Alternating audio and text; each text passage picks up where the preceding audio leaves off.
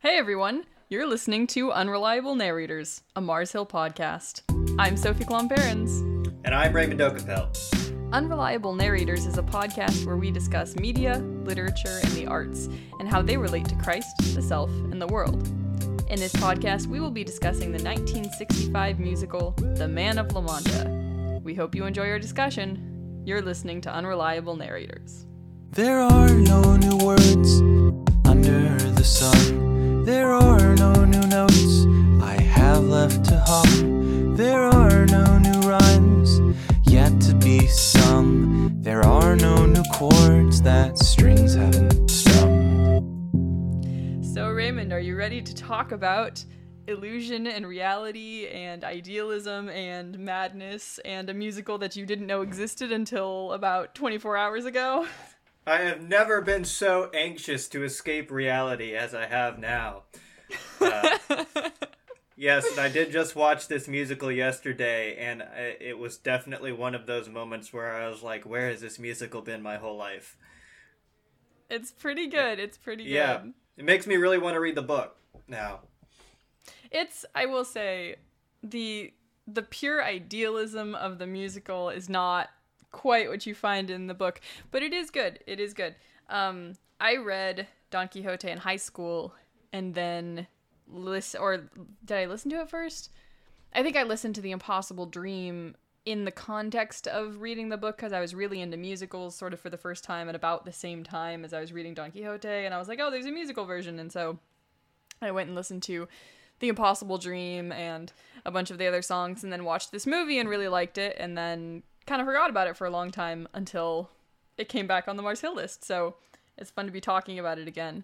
Yeah, I'll be curious what your opinion is on maybe the changes that the musical makes as opposed to the novel. Well, because Don Quixote is famously one of the oldest, celebrated as being the first novel ever written. And that's a really interesting thing because it's a novel that's fundamentally about a man who who creates things out of thin air.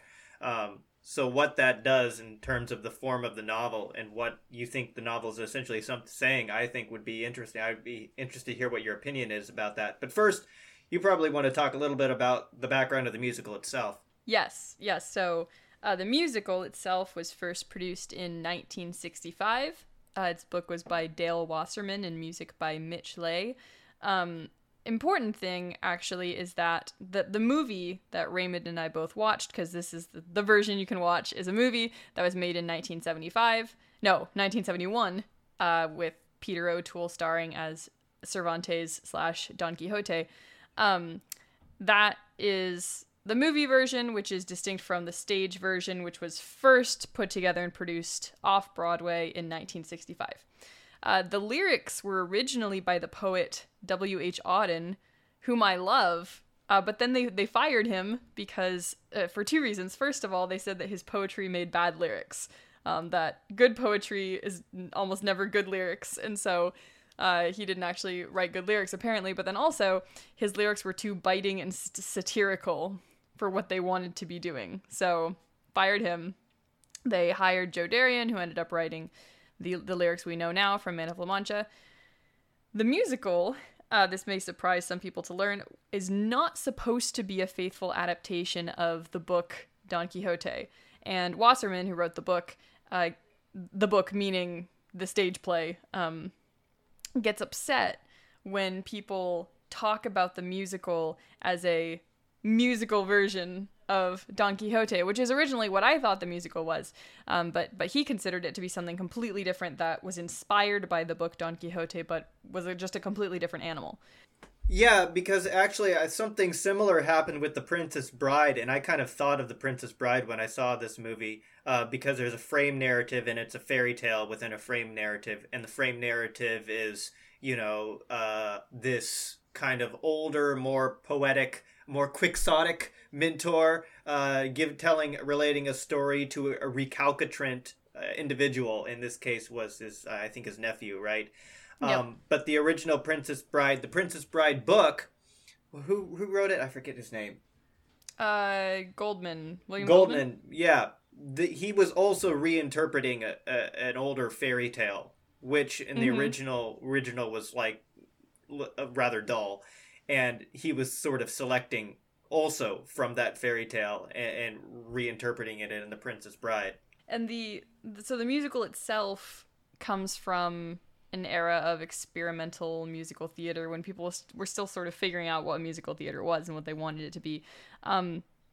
It came out about 16 years before the musical Cats, which, if you know anything about musical theater and about Broadway and the West End, the musical Cats changed everything. There's really pre-Cats and then there's post-Cats, which is why Men of La Mancha may be a little bit slower or feel a little different than Phantom of the Opera or Les Mis or the Paperas of the 80s, because that just introduced a completely different era. I think that's also probably why a lot of people don't know about the Man of La Mancha.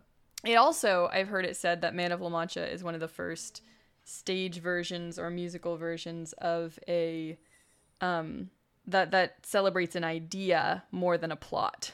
It's less about characters who make choices and do things. Not a lot happens necessarily in the story. It's really about a concept. It's a musical about a theme, which makes it unique. That's not something that normally happens in theater, let alone musical theater. So, all right. So can we talk a little bit about what the story is about? What's the setup? Yeah. So we open with Miguel de Cervantes, who is the characterized version of the author of Don Quixote, and he has been thrown in prison because the Spanish Inquisition is accusing him of being a heretic, and while he's in prison, he immediately gets jumped by all these prisoners who want to steal all his possessions, because there's this justice system that operates within the prison. They're all waiting to be called by the Inquisition, but they're told they might wait an hour, they might wait years, they don't know how long it's going to be. And in order to defend himself and his possessions, Cervantes convinces them to put him on trial and see whether or not they think that he's innocent or guilty of whatever they're charging him with. And they discover that he's a poet, and so there's a quote they charge him as a bad poet. Yes, the quote is the Duke, who's sort of the antagonistic character in the prison. He says, "I charge you with being an idealist, a bad poet, and an honest man," which is an interesting set of charges. To which Cervantes replies, "Guilty," but then asks to be allowed to put on a defense anyway, because he says the jury may want to treat me differently despite the fact that I'm guilty of those charges. So he's not going to deny the charges, he's going to make the jury see the charges differently. And they let him, and throughout his defense, he tells the story of Don Quixote, who is this gentleman named Alonso Quijana, I think, who is an older gentleman who is living in Spain, who reads too many books, and his brains rot, and he goes insane, and he thinks that he is a knight-errant named Don Quixote, and he convinces this fellow, also somewhat weak-minded man who is his friend, his name's Sancho, he convinced him to be his squire. And so they go out into the world and go on all these crazy adventures. They see a windmill, and Don Quixote is convinced that it's a giant, and so he attacks the windmill and has a fight with what he thinks is a giant, but it's actually just a windmill spinning around. He loses the fight with the windmill and has to be taken to an inn nearby, which he believes is this beautiful castle run by this lord, when really it's just this innkeeper who has no status in society. And there he meets a prostitute whose name is Aldonza, but he immediately sees her and declares her to be his sweet and pure lady, Dulcinea. Did my lady think to put me to the test? Oh, sweet sovereign of my captive heart, how could I fail thee when I know? I have dreamed thee too long, never seen thee or touched thee, but known thee with all of my heart. Half a prayer, half a song, Thou hast always been with me, though we have been always apart. Dulcinea, Dulcinea, I see heaven when I see thee, Dulcinea. And the first time he sees her, he says, "A sweet lady, fair virgin." The joke being, obviously, she's not a virgin, she's a prostitute. And she laughs at him and thinks that that's silly, and everyone else who knows her laughs and thinks that's silly. And at first people are kind of flabbergasted and then a little bit annoyed as he continues to call everything something that it's not. And then throughout his wild adventures, he's being chased by a doctor. I believe his name is Dr. Carusco? I think that's correct. Yeah. Dr. Carusco, who wants to catch Don Quixote in order to, cure him of this madness. And Don Quixote eventually comes face to face with this doctor who is masquerading as Don Quixote's imagined arch nemesis, who's this man in the Enchanter.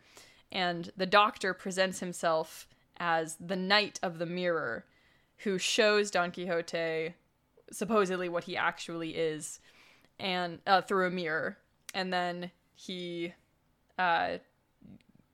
falls ill, thinks that maybe he's going to die, ends up basically being cured at the very end of the movie of his madness. He doesn't remember being Don Quixote. He just remembers being the old man that he was before, until Aldonza, the prostitute, shows up and reminds him of the fact that he was Don Quixote, and he briefly jumps back into action and becomes Don Quixote for one final moment before he dies. And the very last scene of the movie, or the last scene that we see in the sort of Don Quixote universe, is Sancho crying over his master being dead, and he calls Aldonza, he uses her real name, and she corrects him and says, "No, Dulcinea." So she takes on this persona, Dulcinea, that Don Quixote gave to her. And then we jump back to the frame narrative. We jump back to Cervantes in prison. Cervantes is called before the Inquisition, and the men of the prison tell him, "Read as well as you did here, and you may not burn." And he replies, "I have no intention of burning," and walks out as they all sing Don Quixote's characteristic song, which is "To dream the impossible dream," because they've been given new hope that maybe if you try to reach the unreachable star, that makes your life important and worthwhile, even if you lose, even if you don't achieve what you were hoping to achieve. That was a really good summary. I want to add a little bit, an interesting bit at the beginning of that is that Cervantes is about to have all of his possessions destroyed, and he says, "I'm fine with all of my possessions being destroyed except for this one thing, and this thing is the book." Yes. And so he's very anxious about protecting that one particular thing, which kind of piques our interest because we don't really know very much about him at this point. But it becomes pretty clear. I mean, you can infer about 10 or 20 minutes into the movie that the book that he's trying to protect is obviously the story that he's telling, although the characters don't really find that out until the very end.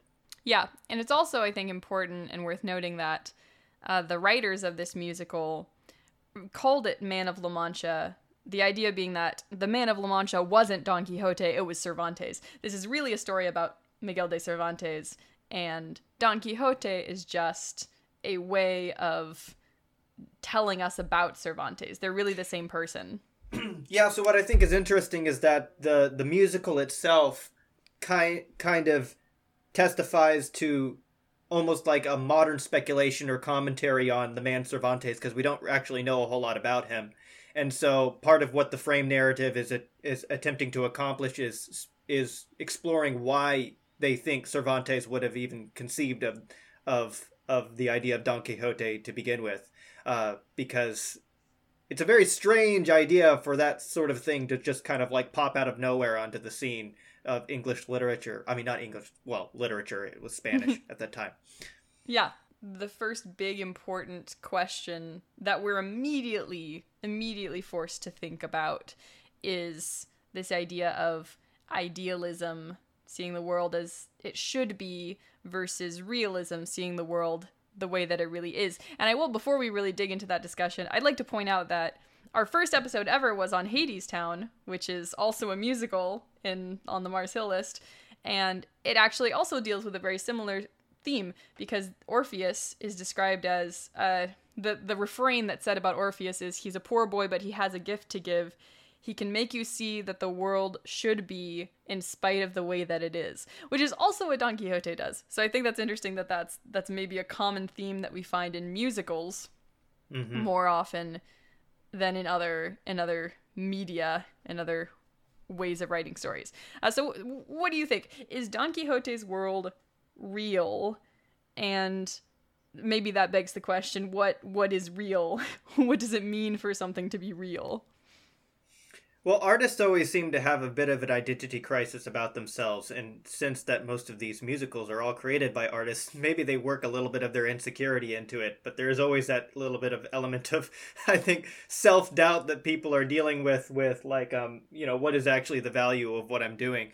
And you can see actually this problem happening in WandaVision, on our other episode, but it has the opposite message, because in that sense, Wanda's creations about reality actually need to be rejected in service of, a more sobering and maybe a little bit less idealistic reality. But the actual narrative thrust of this story is in the opposite direction, because we start in the prison. We don't start in the TV show like WandaVision. We start in the prison, and we actually progress towards the idealism. But I have a story. So what Don Quixote kind of made me think of is when we were kids, my dad used to play this game when we were driving in our car that he claimed that he could make the car fly, and he was always, and we were always like, make the car fly, Dad. And he's like, okay, I'm gonna make the car fly, and he would be like doing like a countdown, like 5, 4, 3, and every single time he was about to make the car take off, he's like, oh, there's a stoplight. Oh, there's a telephone pole. I can't do it. And he would come up. That's or adorable. if there weren't any telephone poles or stoplights around, then he would like make some delays, like, oh, the engines aren't working, Except for one time that he actually made the car fly, and we were at the foot of a hill, and he gunned it up the hill and rolled the windows down, and he's like, he made all these sound effects, and we were like, we lost our minds. We thought it was the coolest thing ever. That's so cute. But the point of that story, though, is that the reason I'm relating that is that there was something about the belief that the car could fly that we all knew. I don't know. It's hard to even talk about like the psychology of how we thought about things as kids. But when you play make-believe as a kid, I don't know whether we actually make a division in our minds between, okay, this is real and this is make-believe. Like, our minds don't operate in that way in that time. And, I think that we all kind of like accepted, I don't know if, again, it's hard to articulate, but it's like we accepted that the car didn't actually fly, but that didn't make it any less real to us. I mean, it was still, I think there's just something about the magic of imagination in childhood. The possibility to imagine something makes it, we're no less enchanted by the fact that it's happening in our imaginations. I think in modern days, as adults, we need lots of assistance to our imagination if we want to play make-believe. So Disney World will go way out of its way to make sure that you get a truly immersive experience. But when you were a kid, I mean, you didn't really need all these crutches to assist your imagination. You just needed a little, like, you didn't need an actual lightsaber. You just needed a stick. A stick would do. And I think that it gives us the imagination is an extremely powerful tool. So to talk about whether those things that happen when we're kids are real or not real is almost like a moot point. What was your original question? You were talking about idealism, I think. Yeah, the whole question of whether the world that Don Quixote creates or envisions or sees, whether is it real that's or not? real. And I mean, if it is, what does that mean? What do we mean when we say it's real? Because obviously this is an inn. It's not a castle in the way that we think about a castle being real. And this isn't a real lord of a castle. He doesn't have any titles. There's a distinction between the reality of the people and the lives that they've lived and then the world that Don Quixote is seeing, but yet the musical, the story is affirming the goodness of Don Quixote, calling all these things something that they're not really. Yeah, and there's also a sense in which his interpretation almost works, because like this is why I was talking about like my dad coming up with all these sort of like little explanations for what happened, you know, presuming that the car could fly the whole time. Like when Don Quixote gets defeated by the windmill, he offers his rationalization, which is that the giant was under a spell, which got turned in, and he got turned into a windmill. So you have to speculate, like, what exactly what is it that he actually sees? Because it seems that he did actually accept the reality that whatever he was fighting was a windmill. Mm-hmm. So it's not like he doesn't see the windmill. He just has a different interpretation of the story or the narrative shape that the windmill is embedded within. At one point he says, so Aldonza keeps coming after him to be like, why do you see the world this way? Why do you need to call me Dulcinea? Why do you need to say this is a castle? What is it about this world that makes you do what you do? And he says, I come in a world of iron to make a world of gold. Why do you do these things? What things? It's ridiculous, the things you do. I come in a world of iron to make a world of gold. The world's a dung heap, and we are maggots that crawl on it. No. My lady knows better in her heart. What's in my heart will get me halfway to hell. And you, Senor Don Quixote, your head is going to end up a stranger to your neck. That doesn't matter. What does? Only that I follow the quest. That for your quest. What does it mean? Quest? The mission of each true knight is duty. Nay, is privilege. To dream the impossible dream, to fight the unbeatable foe, to bear with unbearable sorrow, to run where the brave dare not go.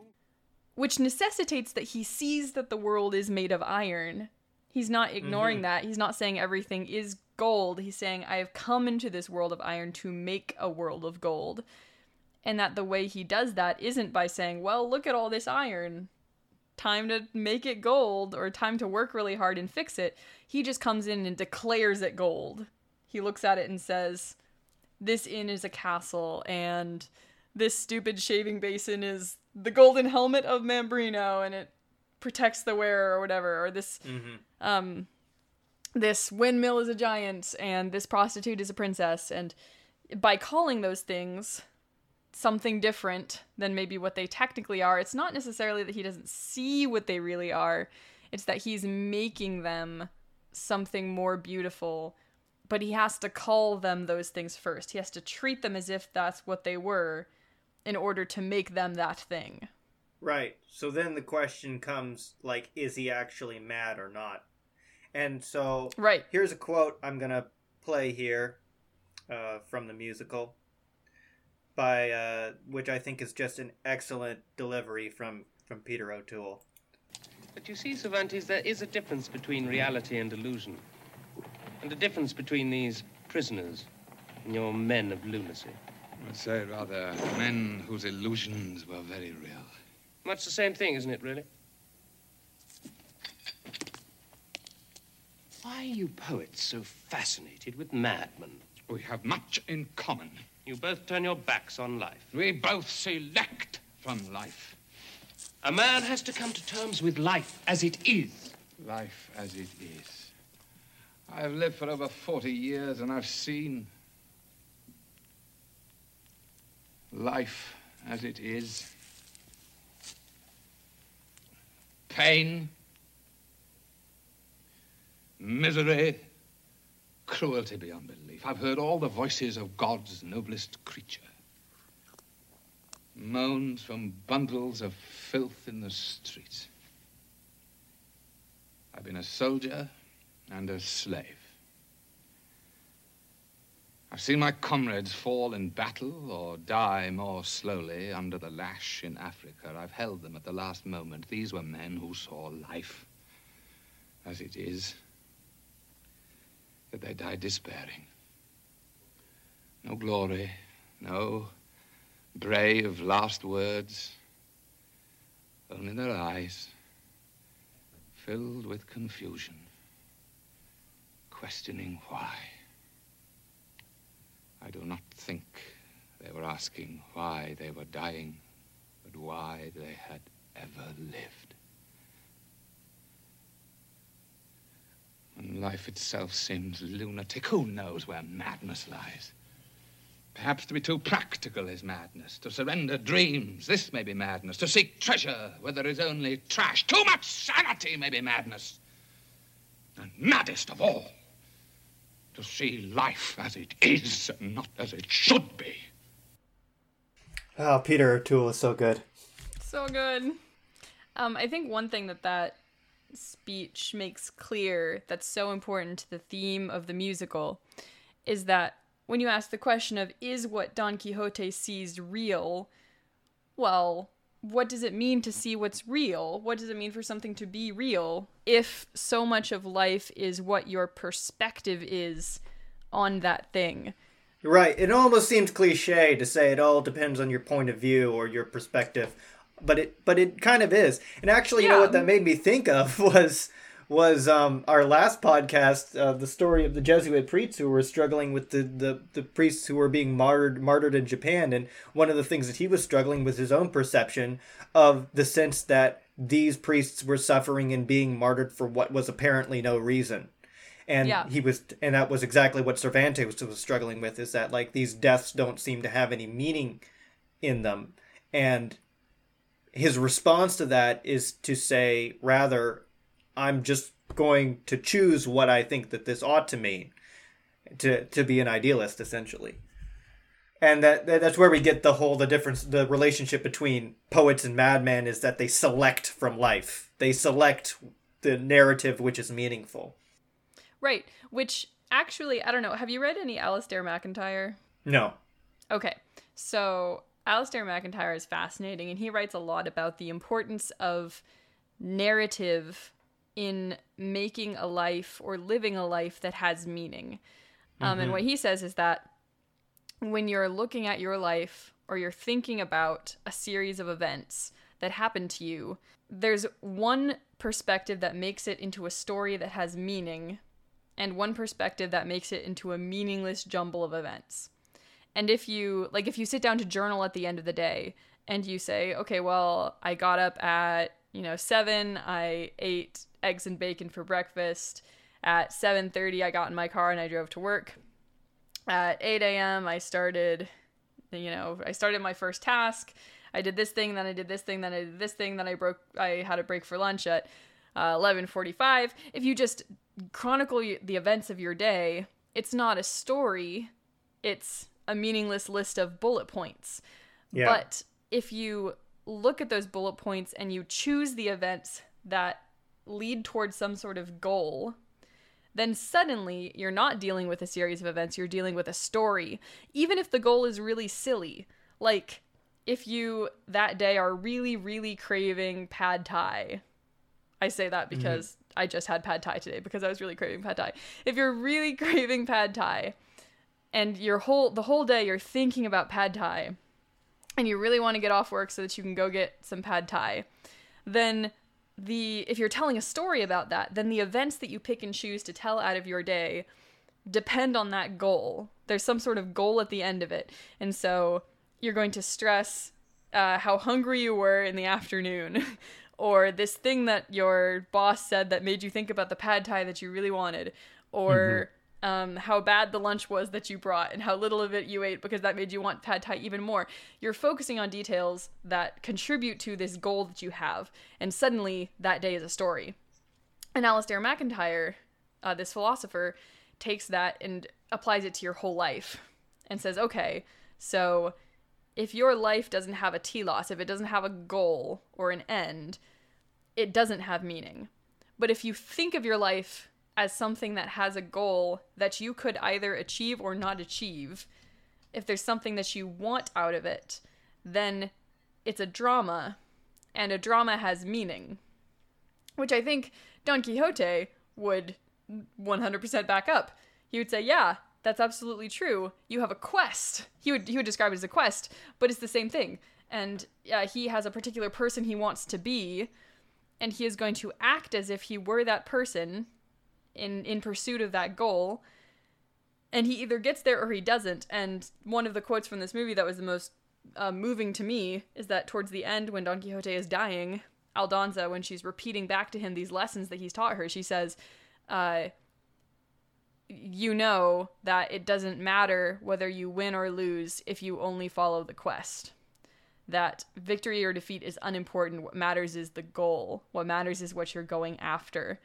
And I think that's really what idealism here is. It's not a rejection of reality as it really is, but a pursuit of a goal that is so consistent and so emphatic, so driven, that it requires your whole life. It requires acting as if this thing were really true, because by acting as if it were true, you're breathing it into reality. Yeah, and I think the goal you choose really is important, because you can choose the story where your telos is the loser. Mm-hmm. I had a friend once kind of do this little exercise with me where he said, I'm going to ask you a series of questions, and no matter what the question is, I want you to answer no. I said, okay. He says, is there a dragon? I say no. Is there a knight in shining armor? I say no. He says, is there a damsel in distress? I say no. He says, do you know what to do? I say no. He says, okay, now I'm going to ask you the same series of questions again, but now you're going to say yes. Is there a dragon? Yes. Is there a knight in shining armor? Yes. Is there a damsel in distress? Yes. Do you know what to do? Yes. So that series of answers just put you on a completely different trajectory. And there's the difference between yes and no. And so you could take that to saying, well, like that's just, you could, sort of get a little like sentimental about like the power of positive thinking, and maybe like that's, and maybe that's the criticism that you could bring to this story, is that you're just like thinking positively in spite of the misery and suffering of life, and you need to sober up to reality, which is actually kind of what the characters in this story are kind of bringing to light when the enchanter, right? The enchanter in the story comes and tries to force Don Quixote to quote unquote accept reality. Is it kind of like, this is the noble thing to do, is really just to own up to how much the world sucks and just accept that, and to surrender your dreams. But I think that there's a different way of looking at it, and the way of looking at it is really what Tolkien was talking about when he talked about escapism, because he was also criticized for being an escapist in his stories. Tolkien, served in the First World War, and so it wasn't like he was any stranger to suffering. And so the question is, did he create these worlds of fantasy simply because he was denying the existence of reality? And this is what he says. And he wrote an essay called, this is on fairy stories. Why should a man be scorned if, finding himself in prison, he tries to get out and go home? Or if, when he cannot do so, he thinks and talks about other topics than jailers and prison walls? The world outside has not become less real because the prisoner cannot see it. In using escape in this way, the critics have chosen the wrong word. And what is more, they are confusing, not always by sincere error, the escape of the prisoner and the flight of the deserter. So escapism in the negative sense, that's the flight of the deserter. But someone who is trying to escape because you're in a prison, you're escaping towards something different. You're escaping towards an ideal. And that's a good thing. In fact, that's a noble and heroic thing. And one of the things that Cervantes says right at the beginning is life is a prison.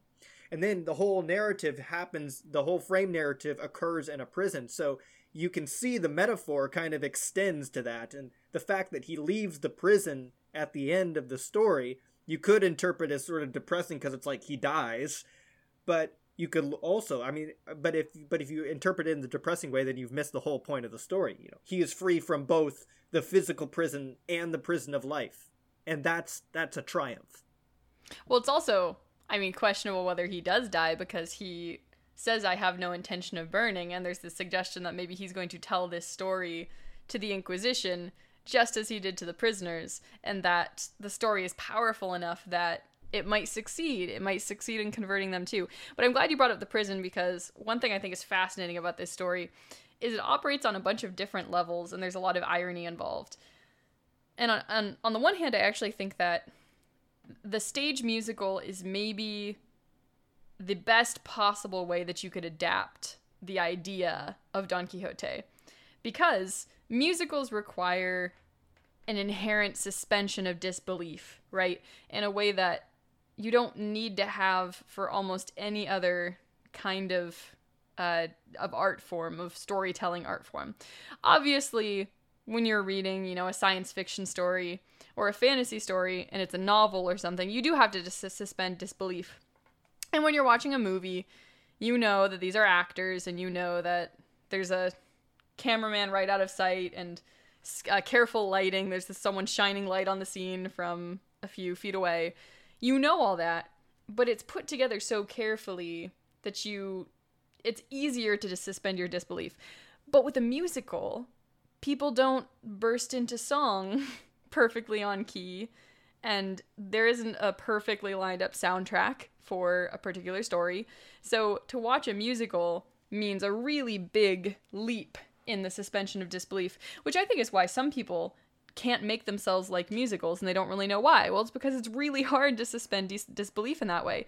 And either you do it happily because you want to, or you don't. And that's why people are so divided on musicals, I think. But then I think it's fascinating, given the fact that musicals already bring to light this tension between reality and illusion. We have this frame narrative in which Cervantes is dramatizing this story to an audience of prisoners, and when he leaves them, he leaves behind converts.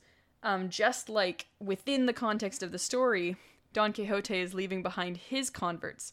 So if we're thinking about this in terms of layers, I think it's interesting to think about... What do you mean by converts? So Aldonza initially thinks of herself as a prostitute, thinks of the world as dirty and ugly, and the fact that there's nothing redeeming in the world. And at the end, she's calling herself Dulcinea. She walks away with this new vision of reality, and that she's going to carry this torch. And then when Cervantes leaves the prison, the prisoners are all singing The Impossible Dream. They're singing the theme song of Don Quixote. And there's this suggestion that maybe they, too, are going to see the world differently from now on. So we have two layers of conversion. We have the story within the story, which is Dulcinea, maybe Sancho as well. Maybe even there's a suggestion that maybe the priest is starting to get swayed a little bit. That there are some other people, the innkeeper, some of the characters. And then there's the second layer, which is within the prison. These prisoners are being converted. And then I think there's a third layer, which is we also are an audience. And we also are watching a story. And maybe we are invited to be converts too, to this way of seeing the world. In which case, there's a suggestion that we are also prisoners. So, if that's true, if that tension between illusion and the stage, and then the real world, is there, are we supposed to be prisoners? And if we are prisoners, what are the writers of this musical suggesting that we need to be freed from? What's the prison? life is the prison. At least, I mean, that's why I would say that the statement that Cervantes makes at the beginning sets up a metaphor for the whole story, because that's exactly what he says, is that life is a prison, and then the whole story happens within the prison. So the question, so you said it was whether it was like up to interpretation, whether he lived or died at the end. I think that, at least for, I guess, the purposes of the way the prison functions, it almost doesn't matter, because there is, at least if there's not a physical death, there definitely is a metaphorical death going on here. But I mean, it's when we're being constrained, the way we're supposed to be looking at this, I think, is that we're being constrained by the prison of our own bodies, and we're limited beings, and that's something that we have to wrestle with. The fact that we can't burst out in song and we can't have those honest conversations, I think, is something that we actually have a deep desire to do those things. And so, yeah, I understand. I think that people have not, the people who disregard musicals just have not been converted to musicals. But there's a reason why. There's a reason why that we respond to musicals, and I think that one of the reasons why we like people like musicals as well is the reason why you would like any kind of piece of art that kind of diverges from or allows people to express things that they wouldn't otherwise be able to express. And one of the things that you can do in musicals is that you can simply explicitly state your emotions or your relation to another person in a way that if you were trying to tell a story with sort of realistic dialogue, so to speak, then you kind of have to circumvent those emotions and sort of infer what the characters are feeling. But that's because we're constrained by the prison of our bodies. And being constrained to the prison of our bodies, we're never actually allowed. We're constrained not only by that, but by all of these kind of rules in society, the sort of things, unspoken rules about manners and etiquette and things that you should say and not say, and so on and so forth. But a musical kind of just like allows you to experiment with a kind of level of intimacy between people that you wouldn't. I mean, like, and it also sort of truncates time, like, for example, this could only happen in a musical where Don Quixote comes and meets Aldonza for the first time and then just starts singing this love song to her right away. Dulcinea. Yeah, and she's swept up by this, and it's like love at first sight. But we're actually, and you wouldn't be able to accept that like in any other setting other than a musical. But what a musical does is it allows us to kind of step outside of time and exist in the world of, like, I guess, Platonic forms, or the world of ideals, where, these ideas, like you said, it's an idea musical. I mean, I think that's also fundamentally what a musical is that it allows you to experiment with ideas in an artistic way, without having to be constricted to a timeline. Yeah, I think that's true. I also think that's a good segue into talking a little bit about the character of Aldonza / Dulcinea. I think it's worth noting, actually, that when you look at a list of the characters in this musical, you have Cervantes / Don Quixote, because it's the same character played by the same actor, and then you have Aldonza / Dulcinea, which is an interesting choice because she's a single character, even more than Cervantes and Don Quixote are a single character, because it's Cervantes playing Don Quixote, but Aldonza being her given name, and then the fact that she ends up calling herself Dulcinea, she's actually listed in the script as the two names, this dual person. So I think she's really central to this story, being the person maybe who changes the most from the beginning to the end. And I think maybe the biggest questions that I have about her are, what is she really? Is she really a prostitute? Is she what she sees herself as? Or is she the lady that Don Quixote sees her as? And in that light, is Don Quixote changing her? Or is he seeing what she really is? Does she change, or does she become what she always was? Or both? What's going on with that character? I would say probably definitely both. But I think that's why she's such a moving person too. But one of the things that she's continually insisting on is that you see me who I really, as I really am. That's what she keeps on saying. Take the clouds from your eyes and see me as I really am.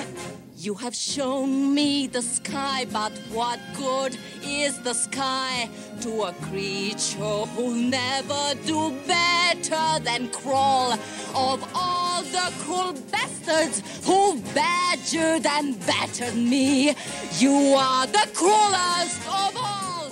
See me as I really am, and I'm a prostitute, and I think that is something that we find really moving, the fact that he doesn't see her as that, and he just simply refuses to see it. And it's almost not like, and that's where the element of madness comes in, because is it that he's consciously doing it, or does he really see a princess? Because it doesn't seem to be obvious whether, when we look at him and when we watch his mannerisms, whether he's simply just pretending that she's a princess, as what William Blake once said, does a firm persuasion that a thing is so make it so? And I guess in this case, yes, does make it so. But I think that that's something that we all kind of struggle with, is we all struggle with kind of a sense of self-hatred to some extent, and self-loathing, because we know we're losers, but we also know that we're more than just losers at the same time. And so we always are kind of like, we're schizophrenic. We are mad. Mad.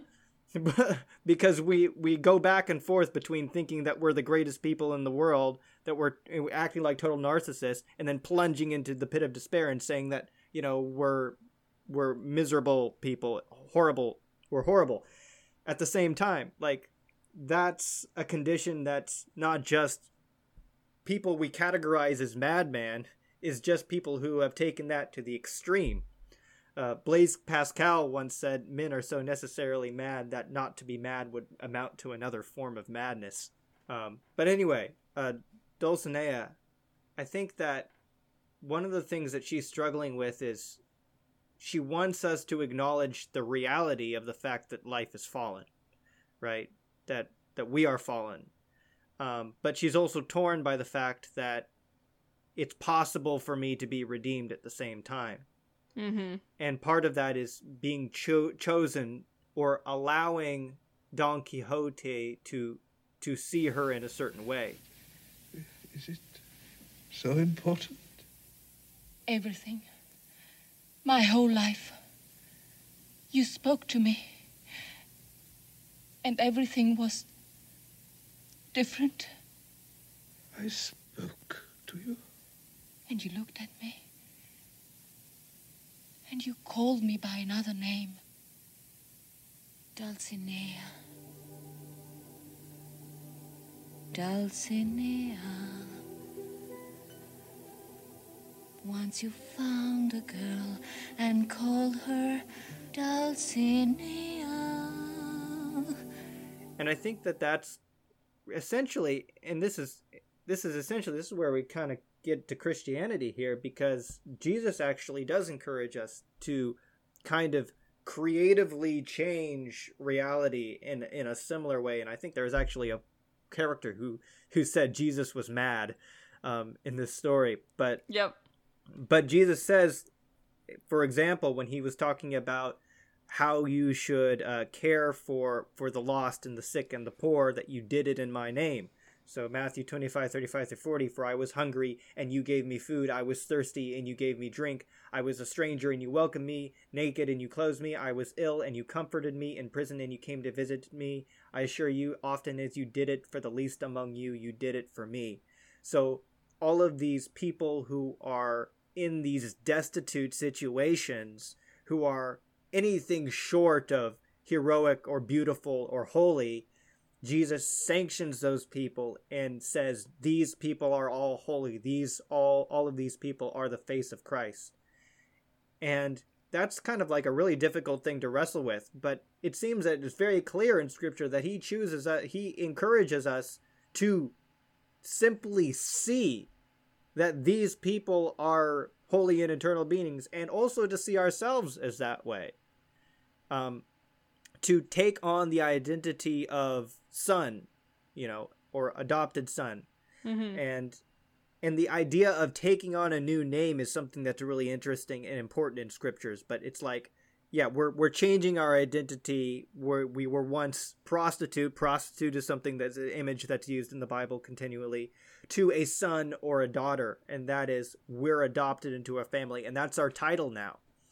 And having a title, I think, is also embedded into the code of chivalry. The fact that you've lived up to this ideal and you're given a new title is part of the chivalric ideal. Yeah. Well, on that note, a couple things. It reminds me of the 2015 live action movie version of Cinderella, which I love. I think it's beautiful and really well done. And I think maybe my favorite scene in that version of Cinderella is there's this moment that happens that doesn't happen in the original Disney cartoon version, where Cinderella, when she comes down the stairs to meet the prince for the first time as her low-born maid self, not in her beautiful gown or with the glass slippers or her hair done up or anything. She's just herself. She's like a scullery maid. And she's coming down the stairs and she pauses and she looks in a mirror, and there's this narrator who says, "Perhaps the greatest risk any of us will ever take is to be seen as we really are." And she goes down the stairs and she sees the prince, and she makes this really lovely little speech that basically ends with saying that idea, like, this is what I really am. I'm not the princess I appeared to you as. I'm just a simple country girl who loves you. And she becomes a princess through the fact that he loves her and then marries her. But it's important that she's seen, that she shows herself as she is, so that she can be called something new, something different, and so that that calling means something. And I think that's what Aldonza is getting at when she keeps begging Don Quixote to see her as she really is. Because Don Quixote calling her Dulcinea doesn't mean anything unless he knows what she really is. For him to see a prostitute and call her a beautiful lady, or dote on her, or say that he wants to take her token into battle, all that. If he thinks that that's what she really is, and that she's not a prostitute, that she really is a virgin, if he really believes all those things and doesn't see what she really is, then that calling doesn't mean anything. What means something is when he sees what she really is and still calls her Dulcinea, when he knows that she's Aldonza and gives her a new name anyway. Which I think we talked about earlier, does seem like what he's doing. She tells him repeatedly who she actually is, and he doesn't contradict her. He doesn't say, "No, I don't believe that you ever were a prostitute," or anything. He just continues to call her Dulcinea. He calls her something different. Yeah, well, I think there's also something deeper than that, too. I mean, I think that there's a sense in what you're saying is absolutely true, but I think there's also another sense in which in the act of choosing to call her Dulcinea, he actually sees Dulcinea. I mean, and you can't see...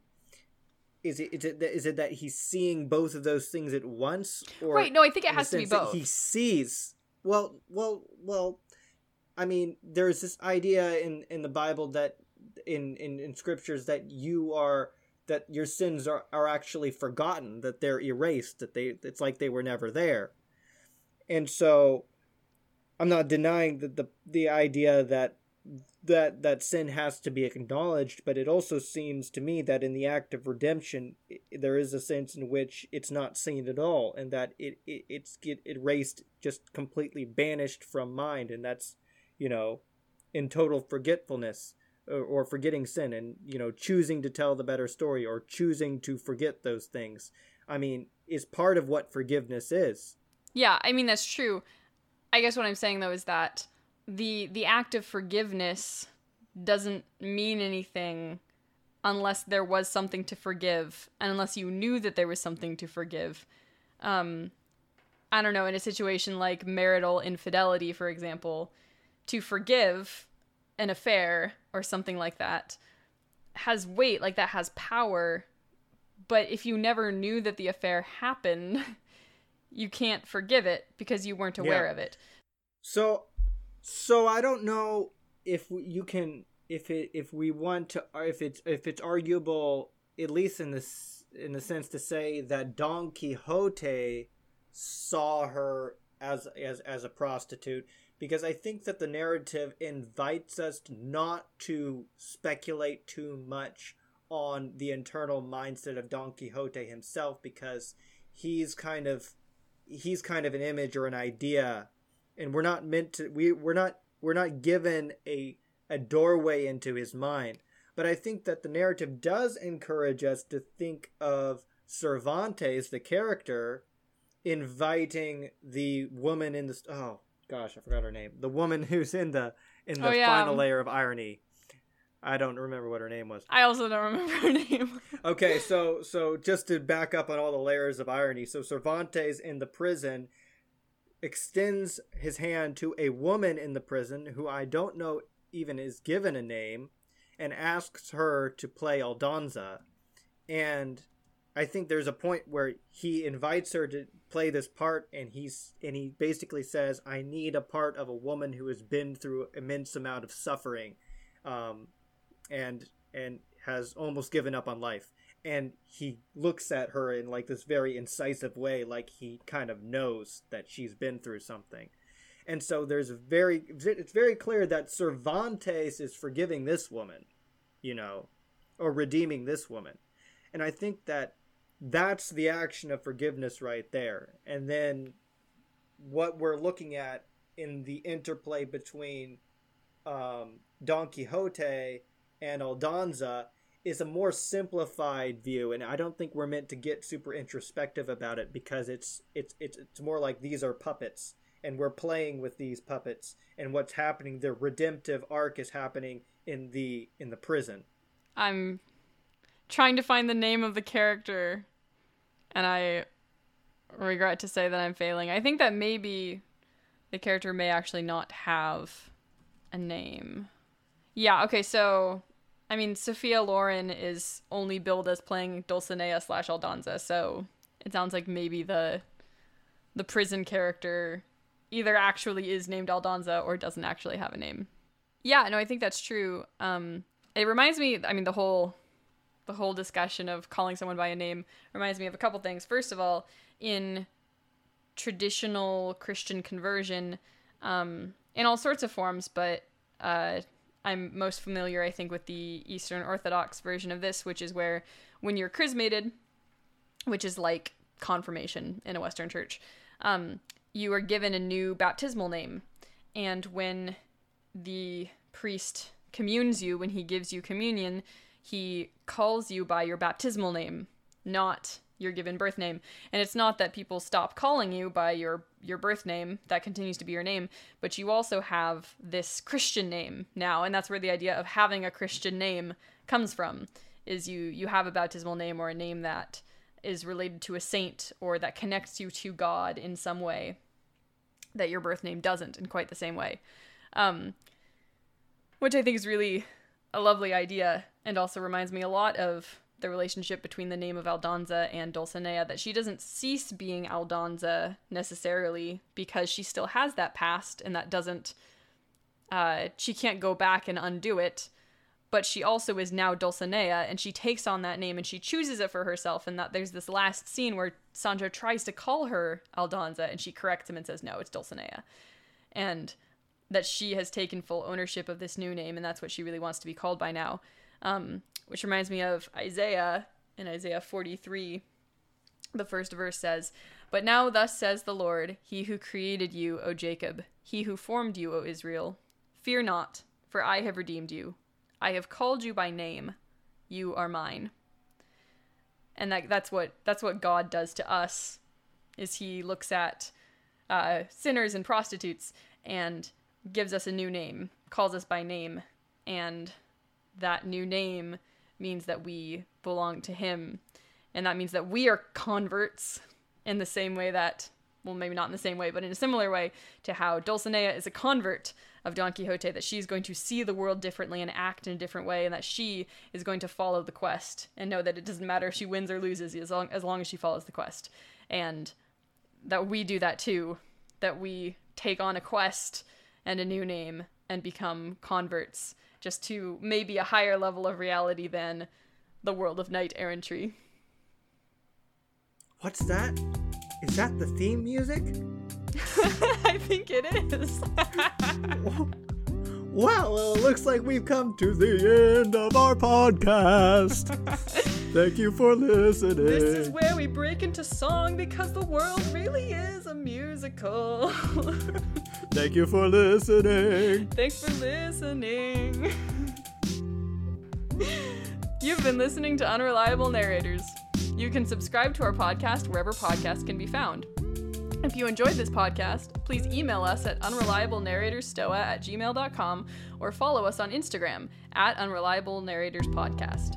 In our next episode, we'll be discussing the 1987 Danish drama Babette's Feast. Until then, friends, onward to glory we go. You shortened the outro, I noticed. I know you can see something inside